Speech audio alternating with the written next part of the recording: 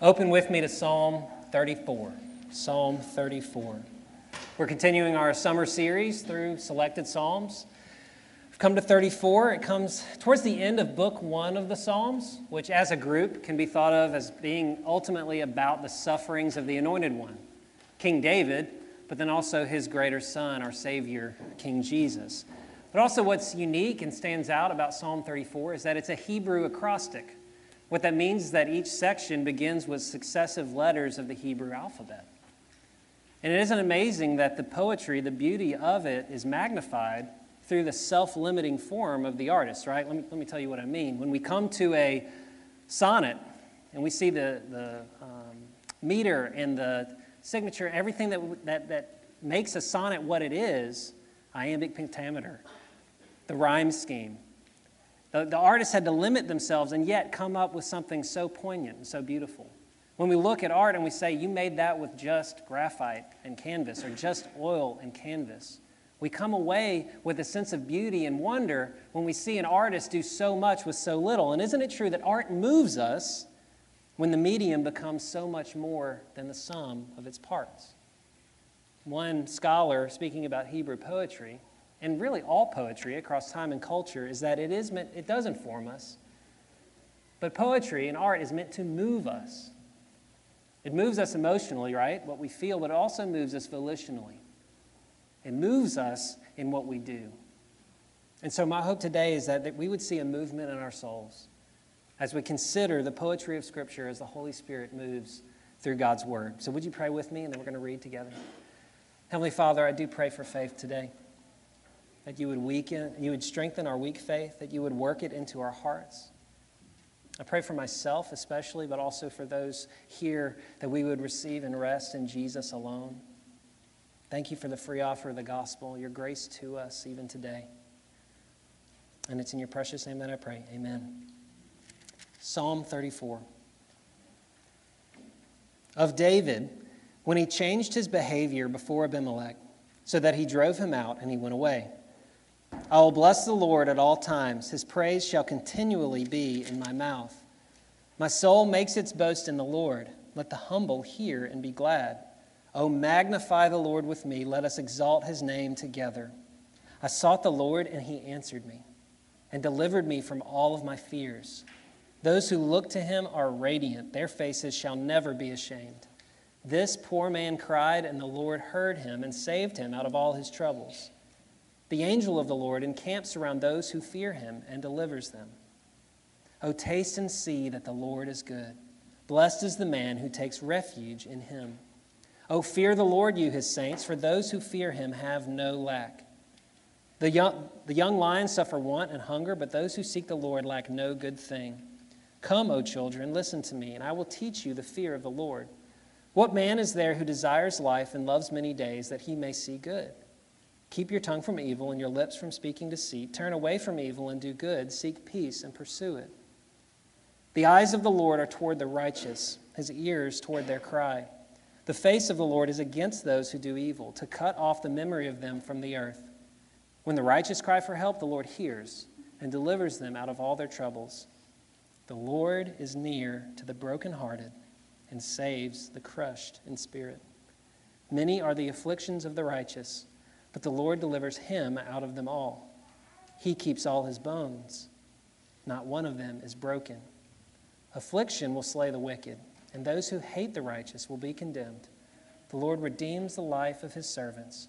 None of those who take refuge in him will be condemned. This is God's word. In February, NASA put out some disappointing news. Exploration rover B bit the dust. Literally, it was caught in a dust storm on Mars, and it quit working. Quit transmitting any data back to Earth. It was there looking for life, taking samples and sending it back. And since about 2003, as it's been wandering the face of Mars, it didn't find anything. Now, what were biologists looking for on the surface of Mars? They're looking for signs of past or present life. And you have to have criteria to know what you're looking for if you're looking for life on Mars. By the way, they didn't find anything. You're looking for an environment that can result in metabolism, respiration, reproduction, really growth and ultimately movement. It goes without saying that for something to be alive, it has to move. It has to breathe. What we see in Psalm 34 is evidence of a living faith. This is a living, breathing, active, growing faith that David models as he points forward to Jesus for us. It's his thanksgiving, his testimony of deliverance. And within the psalm, we see movement.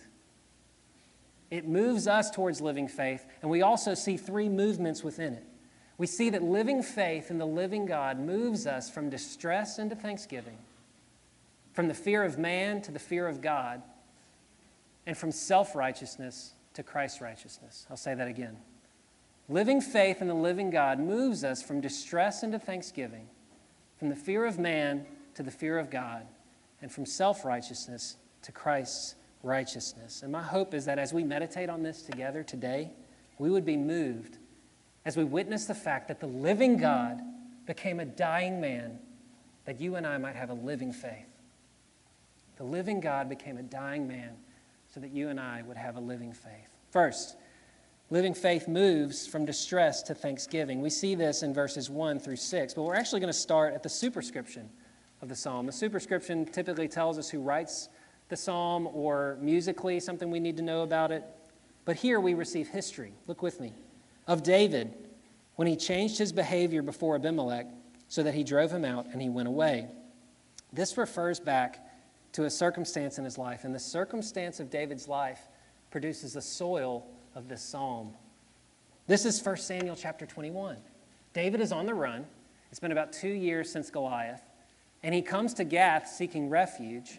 But as he approaches Gath, the people of Gath know who he is. His reputation goes before him. They know he's a mighty warrior, kills his thousands or 10,000. So they start to talk, and they're like, wait a second, this guy is a threat. They see him as a threat, and David picks up on it. And he's like, I'm going to lose my life. Like they're going to turn towards me. I don't have refuge here. And with no other way out, he feigns insanity.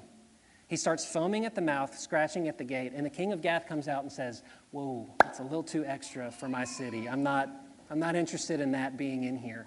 And so he sends him away, and David escapes.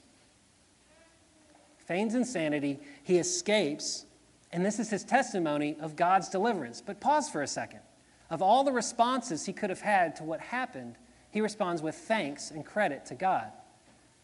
If you're anything like me, if that would have happened to me, I would have come out and immediately found some of my friends that, hey, guess what I did to get out? I pretended like they were bees. I just started screaming. I said, save yourself, don't be a hero. That's what I would have done. But no, he doesn't say, look at how clever I was to figure out how to escape. Another valid response would have been, God, I'm your anointed one, the future king of Israel, and here I am almost losing my life again. How could you? How could you have let me go through something like this again? Two responses that would have made sense in the moment, and David chooses neither. He turns in thanks, and he gives God the credit and the glory for sparing him. In distress, he blesses the Lord. Look, verse 1, at all times he blesses the Lord. Verse 2, for you are my rock and my fortress. For your name's sake, you lead me and guide me. Oh, I'm reading the wrong psalm, you guys. I turned the page. I was like, that doesn't make any sense. That's not what my sermon's about at all. He turns, and in his most humble moment, he is glad. My soul makes its boast in the Lord. Let the humble hear and be glad. Verse 2. David shows us that this is not evidence of self-confidence. Hey, look how I figured out how to escape. He actually reveals his fear. He reveals his fear. In 1 Samuel chapter 21, verse 12, and David took these words to heart and was much afraid. Verse 4 in Psalm 34, I sought the Lord and he answered me and delivered me from all my fears. He reveals that he was afraid, in distress, and he turns in thanks to God. Now this flies in the face of the way I've responded to distress and anxiety my entire life. If you're anything like me, you respond one of two ways to distressing situations, or something that might make you want to feel anxious. False confidence or control, right? Now, a little bit more backstory. I was a very, very shy, anxious kid. I didn't talk very well. Yeah, I know, it's hard to believe. I really wasn't. I didn't talk very much. I was really shy. I was super self-conscious. And I constantly looked around at the other people around me and said, what do they have that I don't have? And about my senior year in high school, I looked around and was like, what do they have? And all these other folks were so confident, right? And I thought, okay, I feel anxious, but they're confident, so I'll just be confident. And so I put on this brave face, and I projected a whole lot of confidence to the world. And you can imagine it worked for a little while, right? Until it all came crashing down. Because the more pressure you put on that, pushing down, it's just going to come out sideways.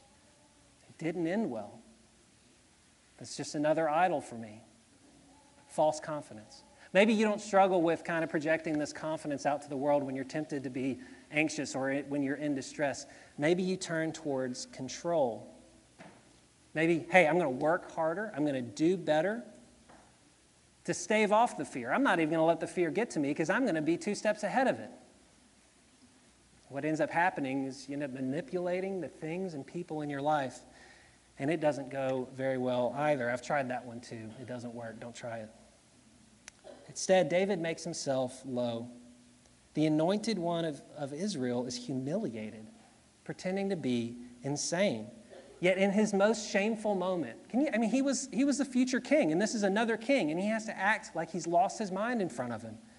In his most shameful, embarrassing moment, look at verses 5 and 6. Those who look to him are radiant, and their faces shall never be ashamed. This poor man cried, and the Lord heard him. He owns his fear, and he says, I don't have to be ashamed before the Lord, my God. He turns in thankfulness. This movement of living faith from distress into thanksgiving reminds us a lot of what Paul says in Philippians chapter 4. The Lord is at hand. Do not be anxious about anything, but in everything, by prayer and supplication, with thanksgiving, let your requests be made known to God. And the peace of God, which surpasses all understanding, will guard your hearts and minds in Christ Jesus. Friends, the opposite of anxiety and distress is neither confidence nor control. It's thanksgiving. The opposite of anxiety is thanksgiving. And David models it for us, and Paul commends it to us. And don't hear this the wrong way. This is not just pray it away. This is a reminder that our deliverance is 100% the Lord's. Our salvation belongs to the Lord. Our scripture tells us that with thanks, let God know what you need. And there is no promise that his provision will be according to our standards or our expectations. But what is the promise? That the peace of God will guard our hearts and minds in Christ Jesus. Guard our hearts and minds in Christ Jesus. And so then the spiritual discipline of giving thanks is simply this: turning to the Lord and saying, Lord, I am afraid. I cannot control this situation. All I can do is recount to you what I do know to be certain. It's not a denial of the very real pain, the very real difficulty that's going on. It actually looks that pain and that distress full in the face and grounds us in what is true and good and beautiful. Reminding ourselves over and over again of what God has done in the past and what we know he will do in the future. Distress to thanksgiving is the movement, the trajectory, the direction of faith. It's the movement of faith that we see in Shadrach, Meshach, and Abednego in Daniel chapter 3. Do you remember when they're standing before Nebuchadnezzar? He's threatening to throw them into the fiery furnace. And they look to him and say, King, we don't have to answer you on this. Lord our God is able to deliver us. He's strong enough. He will deliver us. But even if he doesn't, we will not worship your false god. One writer talks about this as there's a difference between living in the what if. What if bad things happen? What's going to happen to me? Because this bad thing already has happened. Difference between living in the what if and moving into the even if. Even if I will still trust in you. Even if I lose my life, I'm thankful that my God is able. My God is strong. My God is a deliverer. Living faith in the living God moves from distress into thanksgiving. Next, living faith moves from the fear of man to the fear of God. We see this in verses 5 through 14. And the tone of the psalm shifts. So in the beginning of the psalm, it's a typical song of thanksgiving where he's giving testimony of what God has done. But look at verse 11 with me. Come, O children, listen to me, and I will teach you the fear of the Lord. What man is there who desires life and loves many days that he may see good? And goes on and say, what does that look like? The psalm, in a way, shifts from being a song of thanksgiving to more like wisdom literature like we would hear in Proverbs or Job or Ecclesiastes, right? And wisdom literature in Scripture and in the ancient Near East always has kind of this tone of a fatherly exhortation or a king showing his son how to be a good king. And the word wisdom actually has to do with craftsmanship. It's living skillfully in light of the Lord, right? It answers the question, how do I walk with integrity before God and man? That's what wisdom literature in Scripture does for us. How do I walk with integrity before God and man? And this psalm shifts into that gear. And there's a recurring theme in all of wisdom literature, but in this psalm, of the fear of the Lord. Fear the Lord, you his saints. Those who fear him have no lack. Listen to me, I will teach you the fear of the Lord. What is this? We hear in Proverbs 9 and in Job 28 that the fear of the Lord is the beginning of wisdom. Fear of the Lord is the beginning of wisdom. Now, what we see in Psalm 34 is that it's a promise of God's protective presence, right? Fear of the Lord, you his saints. Those who fear him have no lack. The young lions suffer want and hunger, but those who seek the Lord lack no good thing. This is not a promise of affluence, but it is a promise of God's presence and his protective care. Not affluence, but care. But here's the thing. There's something that rubs us the wrong way when we read this. Fear of the Lord? Wait a second. In Jesus, is there any reason for me to have a fear of God, afraid of God? This kind of sounds like moralism. Is this moralism that if you want a good life, obey the Lord and turn away from evil? I want to remind you guys, and let's dwell here, that this is not what it's saying. But when you study the fear of the Lord through Scripture, what you come away with is that it's a fear that's married to love and hope. It is not terror, and it's not just awe, but it's a fear that's relational. It's a fear that comes from connection. In the ancient Near East, in Israel, and in other cultures, fear and love were both words that were used to describe the covenant relationship between a king and a servant, right? It's this promise of, I'm yours and you're mine. The king promises protection, the servant promises loyalty, and it's a bond in blood, right? It's a life and death promise. I will be yours, you will be mine. And so when we hear fear of the Lord, you should hear covenant language of a king and a servant. It's a loyalty, and it's an allegiance to him, allegiance to the king's word and to himself. It implies a relationship with the king that shapes our values, our convictions, and our behavior. Quick aside, any allegiance that we hold to an institution, a king, or a country will shape our values, behavior, and convictions. Do you hear me? And if you look at the scope of Israel's history, that is most often away from the kingdom of God. A primary allegiance to any other institution, king or country, will inevitably lead us away from the kingdom of God. We were meant for this covenant relationship, a fear of the Lord. Fear of God in verses 11 through 14 looks like repentance that's rooted in love, trust, and hope. Let me read it again. Come, O children, listen to me. I will teach you the fear of the Lord. What is man who desires life and loves many days that he may see good? Keep your tongue from evil and your lips from speaking deceit. Turn away from evil and do good. Seek peace and pursue it. This is not the empty promise of legalism. The empty promise of legalism is do good and God will love you. Instead, this is walk God's way with God. Walk with God, God's way. Compare it to what we hear in Deuteronomy chapter 10. And now, Israel, what does the Lord your God require of you but to fear the Lord your God, to walk in all his ways, to love him, to serve the Lord your God with all your heart and with all your soul, and to keep the commandments and statutes of the Lord, which I am commanding you today for your good. The fear of the Lord is the beginning of wisdom, in that it's the posture that we take when we come to God. It's the attitude of someone who moves towards God as God has already moved towards them. Over the July 4th weekend, we had the opportunity to spend some time with some friends. And late one night, we're staying up and talking, and we get to start sharing stories about our grandparents. And my friend told a story about his grandfather, and when all the cousins would gather at his house, and they'd call it going to camp. I guess it was grandfather camp. And the grandfather had these framed rules posted, I believe, inside and outside. Is that right? Were they outside as well? They're posted around the house, and I just want to read them to you, and I want you to listen for the heart of this grandfather. There's a lot of caps, it's all caps. This is like a covenant, like one God made with his child Abraham. Obey these rules, and good things will happen, and you will have lots of fun. Disobey them, and bad things will happen, and you won't have much fun. Rule number 1, knuckleheads must not open the gate or go into the pool area unless an adult goes with them. The gate stays closed. Rule number 2, knuckleheads must not go into the pool unless an adult is present and says go. Number 3, knuckleheads that swim good must look out for and take care of kids that don't swim good yet. Rule 4, if any adult tells knuckleheads to stop doing what they're doing or to get out of the pool, knuckleheads will obey immediately. There will be no warning or second chance to pool rules. Knuckleheads must obey them or not swim.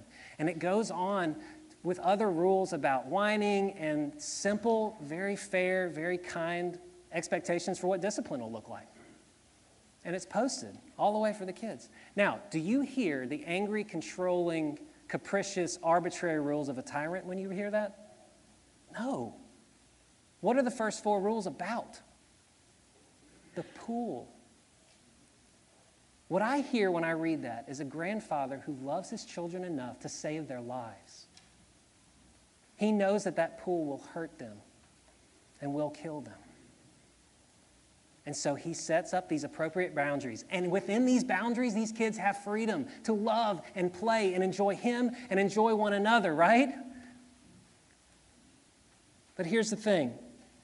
If kids don't believe that the pool will hurt them, the rules and the discipline will sound harsh, won't they? Redeemer, the same is true for us. Children feel safe when they know that a caretaker is reliable, consistent, and present. And there is a natural fear that comes from knowing that a loving, strong person is in charge and wants what's best for you. Isn't it right? Children thrive in that environment. But Redeemer, if we don't believe that sin kills us, obedience and discipline from God will seem harsh. If we don't believe that sin kills us, we will think that discipline and obedience are harsh and unfair. Not an angry, controlling tyrant, but a loving Father meant to save us. Your Father sees dangers that we cannot see and loves you enough to guard your life. And so the fear of God is not a shackle to slavery to the law. It is a strong hand that both gently leads us and guides us and pulls us back from the edge. Does that make sense? A strong hand that leads us and guides us and also will pull us back from the edge. The psalmist tells us that fearing God is turning away from evil and seeking good. Turning away from lies and embracing the truth. Turning away from strife and pursuing peace. Turning away from the fear of man with its incessant, insatiable beast of approval and applause and the rules of mankind. That's the fear of man. Looking to others to validate us, looking for others to establish what is true and right. Turning away from the fear of man and turning towards the fear of God. As we heard in 1999, all over the world, hearts pound with the rhythm. Fear not of men, because men must die. The world is overrun with the wealthy and the wicked, but God is sufficient in disposing of affairs. Gunmen and stockholders try to merit my fear, but God is sufficient over plans they prepared. Most deaf in the flesh, where you at? Right here. Turn away from the fear of man and turn to the fear of God. Living faith moves us there. Next, living faith in the living God moves from self-righteousness to Christ's righteousness. We see this in verses 15 through 22. And starting in verse 15, we actually see another shift. Look at it with me. The psalmist had been talking about the God-fearers, or those who fear the Lord. And look with me at 15. The eyes of the Lord are toward the righteous, and his ears towards their cry. He shifts the discussion and starts talking generally about those who are righteous. But what does it mean to be righteous? Righteousness in Scripture would be standing before God's standard as innocent. It also involves living out of that a righteous, just life and seeking justice for others. So if that's righteousness, then what's self-righteousness? Standing before our own standard as innocent. Standing before our own standard innocent, which puts us in a posture to look down on others who don't live up to our standard. Does that make sense? Christ's righteousness is set by his standard. In this way, wickedness, which this passage talks about, God's eyes are towards the wicked, he turns away, towards the righteous, he turns away from the wicked. Wickedness and righteousness are then just two sides of the same coin. Wickedness establishes its own righteousness outside of God with no regard to God. Self-righteousness fakes the righteousness of God or seeks to merit God's favor through it. But it's the same thing. It's standing before our own standard as innocent. But look at God's perspective. His eyes are toward the righteous. He turns towards them. Friends, the good news for us is not us turning from good away from evil and towards good. The good news is not turning away from evil and turning towards good. The good news is that God turns his face towards us. God turns his face towards us. Now be honest. When I said self-righteous, you may have thought of someone in your head.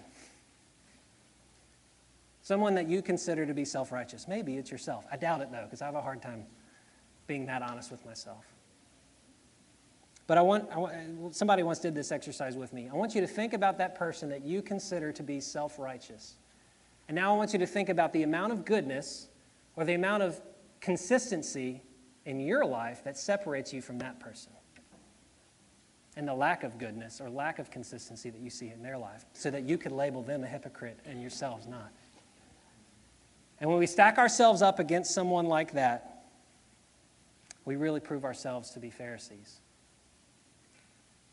Because the danger in this culture is to label ourselves as the good and gracious ones and the other people as hypocrites. And in doing so, we prove ourselves to be Pharisees all along. But look what kind of posture God takes. Look at the posture God takes. Verse 18. Who does God draw near to? The Lord is near to the brokenhearted and saves the crushed in spirit. Once again, David speaks from experience, right? When things were bad, when he was ashamed, when he was broken and crushed, God was near. One commentator puts it this way: the fear of the Lord may mend broken hearts, but it does not prevent hearts from being broken. Let me read that again. The fear of the Lord may mend broken hearts, but it does not prevent hearts from being broken. It was Jesus in the Sermon on the Mount who said, "Blessed are the poor in spirit, the persecuted. Blessed are those who hunger and thirst for righteousness." So if we are going to share in God's heart, we share in his posture of humility. We share in his hunger and thirst for righteousness. And we share with him in drawing near to those who are brokenhearted. Because if we're honest with ourselves, that's us. Draw near to the brokenhearted. Now, David does something really interesting in verse 19. In 15 through 18, he speaks generally of the righteous. And you don't see this in English, but the righteous, that's actually a plural word. So that's talking about God's righteous people. But look with me at verse 19. Many are the afflictions of the righteous. Pause. It doesn't show it in your Bible, but that word is all of a sudden singular. And keep reading. But the Lord delivers him out of them all. This is God's righteous one. Verse 20, he keeps all his bones, and not one of them is broken. Are you picking up on where we're going with this? Self-righteousness and wickedness hope to enjoy the good life without the cost of the good life. You and I assume God's favor rather than pursue it. But there is a personal and a cosmic cost to righteousness, and we see it in John chapter 19. Since it was the day of the preparation, so that the bodies would not remain on the cross on the Sabbath, for the Sabbath was a high day, the Jews asked Pilate that the legs might be broken so that they might be taken away.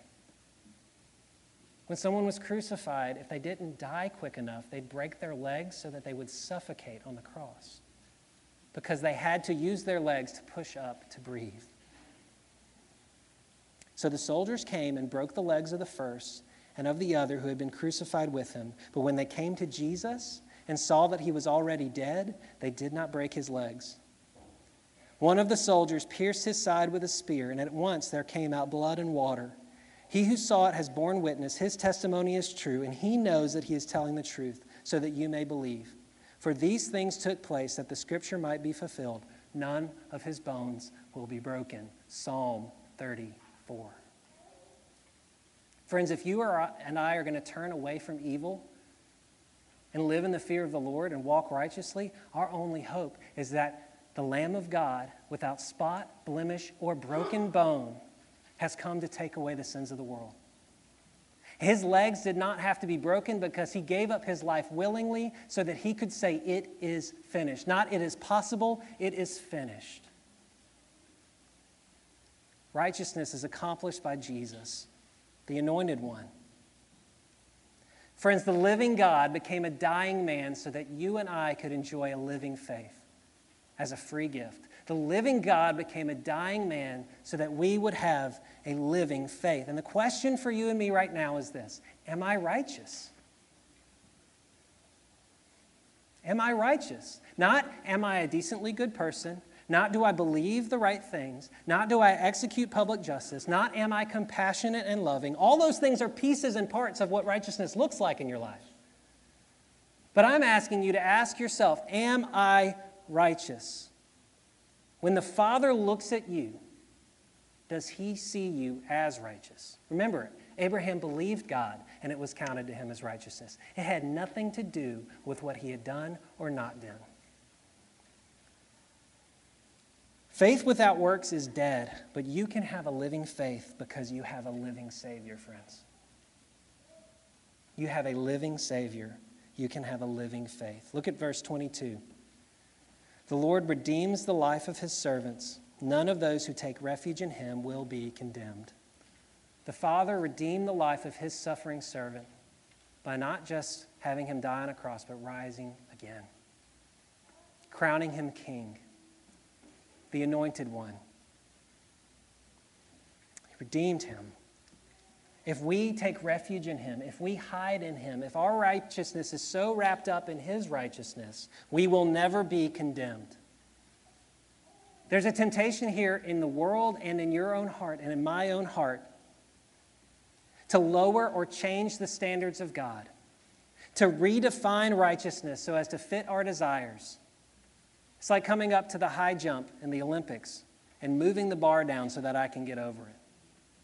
But what Jesus does in the Sermon on the Mount is he takes everything in the Old Covenant and he ramps it up a few notches and says, this is righteousness.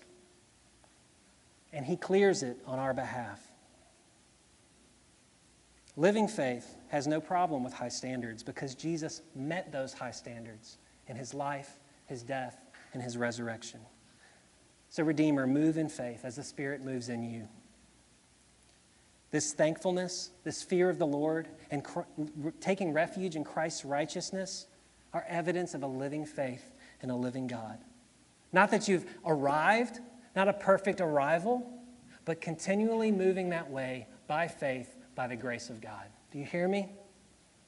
Move towards your Savior as he has moved towards you. And your faith moves you here to a table. Look with me at verse 8. Oh, taste and see that the Lord is good. Blessed is the man who takes refuge in him. If thanksgiving is our response to grace, and the fear of God is our living out of grace, tasting and seeing is experiencing that grace. Tasting and seeing is an invitation to experience the grace of God. History shows that Psalm 34 was what was sung when the early church would take communion together. And here we are 2,000 years later, gathering around this table. What we are about to see is a picture of God's covenant promise. I will be yours, you will be mine. I will be with you. It's here to strengthen our weak faith. It's an outward sign of an inward reality of what Christ has done in your heart. Isn't it so kind of God? When we read his words, the Holy Spirit speaks through it, but he gives us sense experiences, right? He gives us something we can touch, something we can taste, something we can see. He gives that to us as a means of grace. This is not an altar that's high and lifted up that only a priest has access to. Do you hear me? It's not an altar that only a priest can come to. It's a table. It's a family table that we gather around, that we commune together at the table, to commune with Jesus, to be nourished by him. There can be all kinds of ways that we can configure how we connect with Jesus, but Jesus actually says, hey, I'll meet you here. I'll meet you at the table. I'll be there with you spiritually while you commune at the table. And we know while we dine that Jesus' cup was not sweet, was it? Jesus drank the cup of wrath. Justice poured out against sin. If God had not dealt with our sin justly, he would not be a good judge, he would not be a good God, but he did. And Jesus drank that nasty cup down to the dregs so that he could hand us the sweet cup of celebration around the family table. Friends, this bread and this wine is not effective in the things themselves. It's also not effective because of me or the men who will administer it. This is a means of grace for you to grow your faith, to strengthen your faith, only by the blessing of Christ and the working of the Spirit in those who would receive it with a living faith.